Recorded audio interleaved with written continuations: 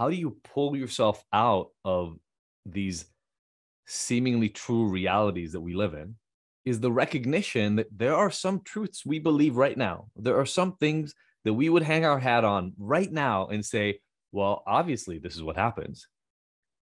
That in 40, 50 years will seem ridiculous. Welcome to the Ignited Recovery Podcast, a new way forward for anyone looking for answers but feeling left out. If you've been searching for empowerment, triumph, and purpose, you've found them right here. You won't hear the same solutions, and you're not going to have any excuses to fall back on, because Ignited Recovery allows heroes to rise and become their best selves. I'm Dr. Adi Jaffe, and I can't wait to be your guide on this journey. Are you ready to become an ignited hero?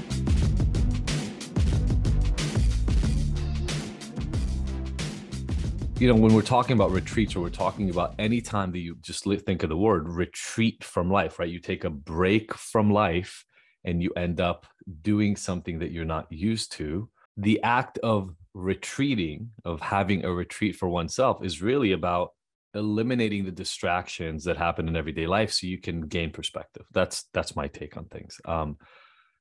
Too many of us think we don't have the time. I would argue we don't have the time not to, because we get so bombarded and so overwhelmed with what's coming at us constantly, especially in today's world.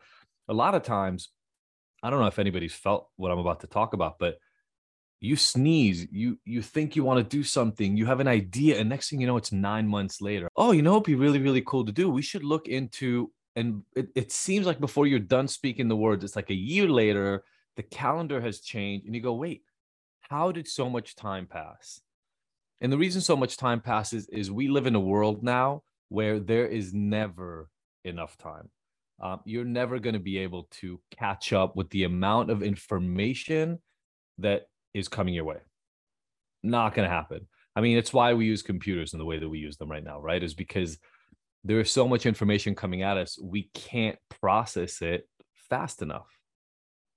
So what do? We either stay slaves to that way of being, or we demand and take back some of our time. And here's what's so incredible to me. You don't have to take a month, 2 months, 3 months, 4 months to reset your brain. Our brains are so adaptive, and they are so strong, and they're so capable that you give them the smallest breaks, and all of a sudden it seems like the world has opened up. Now, the reason that I think this is really, really important is we run ourselves based on the programs that we know to run ourselves by. We all know that. We've talked about it a million times. That's not new. Sometimes it feels to us like those programs are inescapable.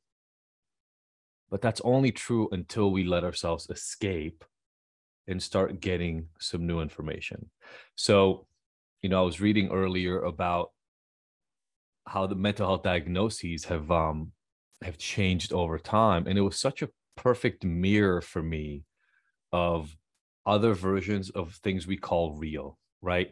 You go to the doctor gives you some tests, they ask you some questions, and they give you a diagnosis. You just take that for a fact.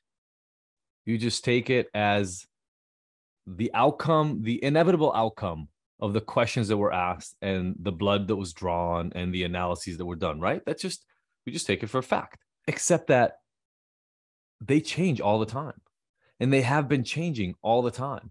And next year, 15 years ago, 40 years from now, they will all be different. And they will all be different because we didn't understand them the way that we understand them now 40 years ago. And 40 years from now, we're going to understand them differently again.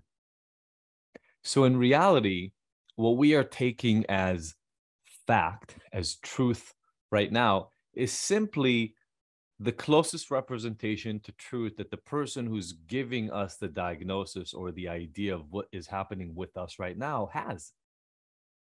This is just their best approximation of what's going on with us based on some books they've read and some research that has come out to date.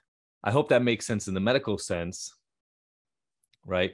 You look at hysteria, you look at shell shock around World War I, right? People would come back from World War I unable to talk, unable to use their legs, unable to move their arms, blind, but they had no nerve damage, right? They were in constant tremor and unable to stand up straight, but nothing was wrong with their muscles, and nobody could explain why. And so they gave us this term shell shock, but it was so abhorrent to people in military culture or politics, because the idea that, let's say, British kids who were sent to war were so damaged by the war as to be dysfunctional was embarrassing to people back then. So they said, no, no, no, no. These people were damaged ahead of time. They didn't have shell shock. They didn't get anything by the war. A strong, capable young man would be able to go to war and have all the atrocities of war happen around them and come out okay. Something must have been wrong with this kid beforehand. And they started trying to look at why. Why would some kids have something like shell shock happen to them and others not? I mentioned hysteria before. You know, it's in the name, and I know I've talked about this before, but hysteria comes from hyster, which is the Latin word for uterus. Magically a disorder only women would get somewhere in the like 16, 17, 1800s and later. You know, things like fainting, crying inexplicably, inability to sleep, depression, not wanting to get out of bed. We didn't have the word depression at the time, but not wanting to get out of bed, unable to function and do their, you know, act as they're supposed to as women at the time and do their duty. Oh, oops. It turns out it has nothing to do with the uterus. It has to do with the fact that back then women were, I mean, they're still sexually abused. Women are still sexually abused at crazy, insane rates. But back then, women were property. They really had no rights, couldn't vote, couldn't go to school. If they got divorced, they were ostracized from their society. They were beaten. They were raped. They were relegated to, at best, second or third grade status in terms of citizenship. And we wondered why it was hard to be a woman and why women cried and kind of lost their shit every once in a while. But nobody was saying that out loud back then. Back then, there was a medical diagnosis. Oh, your wife is fainting and falling on the ground and crying fits. She must have hysteria. Not what's going on at home. Let's talk a little bit about how things are going. Nobody asked that because the reality of the situation at the time was women have this thing, their uterus, and it moves around in their body and makes their internal system function in a weird way. So they faint and fall on the floor and start crying. That was the reality of the time. It sounds crazy to us now, but that was the reality of the time. So the reason I'm bringing all this stuff up for us, and the reason we even started this conversation out with, how do you pull yourself out of these seemingly true realities that we live in, is the recognition that there are some truths we believe right now. There are some things that we would hang our hat on right now and say, well, obviously this is what happens. That in 40, 50 years will seem ridiculous, absurd. They will be the equivalent of a woman being said that she's hysterical because her uterus has moved inside her body wrong. It will sound as crazy to us, right? But we don't know them right now. And so I'm going to make what may seem like an extreme suggestion. What if we don't actually wait for somebody else to tell us what our truth is? Since odds are that version of the truth will also be overwritten at some point, over and over again. What if we paused and said, hey, what version of reality, what rules do I want to live by to live a satisfying, joyful life that is full of contentment? What would that look like for me? What would I believe about myself? What would I believe about my family members, my society, my neighbors? What kind of books would I read? What kind of music would I listen to, right? What movies would I watch? What if we did more planning on what we want our reality to look like? And then, and I know this can sound crazy, 10, 15 years ago, this would have sounded insane to me. Then just adopt that way of thinking. If there's a chance that anything we take from other people is going to be proven wrong to us at some point in the damn near future, why not say, hey, I will take the information and then I'll create my own version of it and I will live by that. I think it's that kind of thinking that allows people to break out of unhelpful, unhealthy, upsetting, depressing realities and shift the way they live. I've now grown to think that I don't know that there are that many objective truths. I don't know. I think I've mentioned this before, but I used to talk to people about, look, it's not like you can fly. And now look at all these people, right? They're jumping off of cliffs with squirrel suits and flying on their own. People are creating jetpacks, individual hoverboards and things of that nature, people can fly now. So when I was saying that 10 to 15 years ago, it was actually my limited thinking that was limiting me, not those guys. Those people were going inventing flying machines for individual use while I was sitting here thinking we can't fly.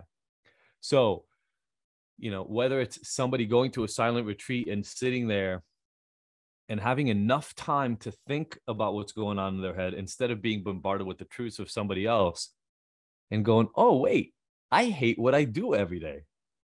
I really don't like it.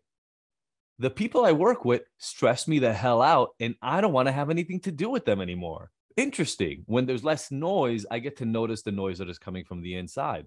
Or one of the people who has been on a retreat with me a bunch of times, and every time they come out, the lesson is completely different. It's like another layer, another piece of their life that they haven't been able to look at before. So that could be how they relate to their partner in a relationship.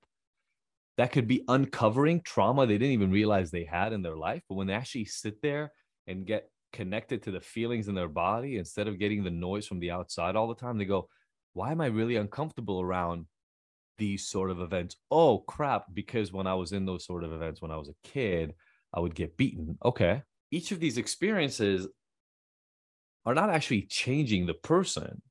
It's more about the person having time to respond to the noise that is getting into our heads all the time. So we can take breaks ourselves. And I urge you to take breaks yourself, right? This is part of what self-care is about, right? It's part about letting the outside world disappear while you put the focus on what you need.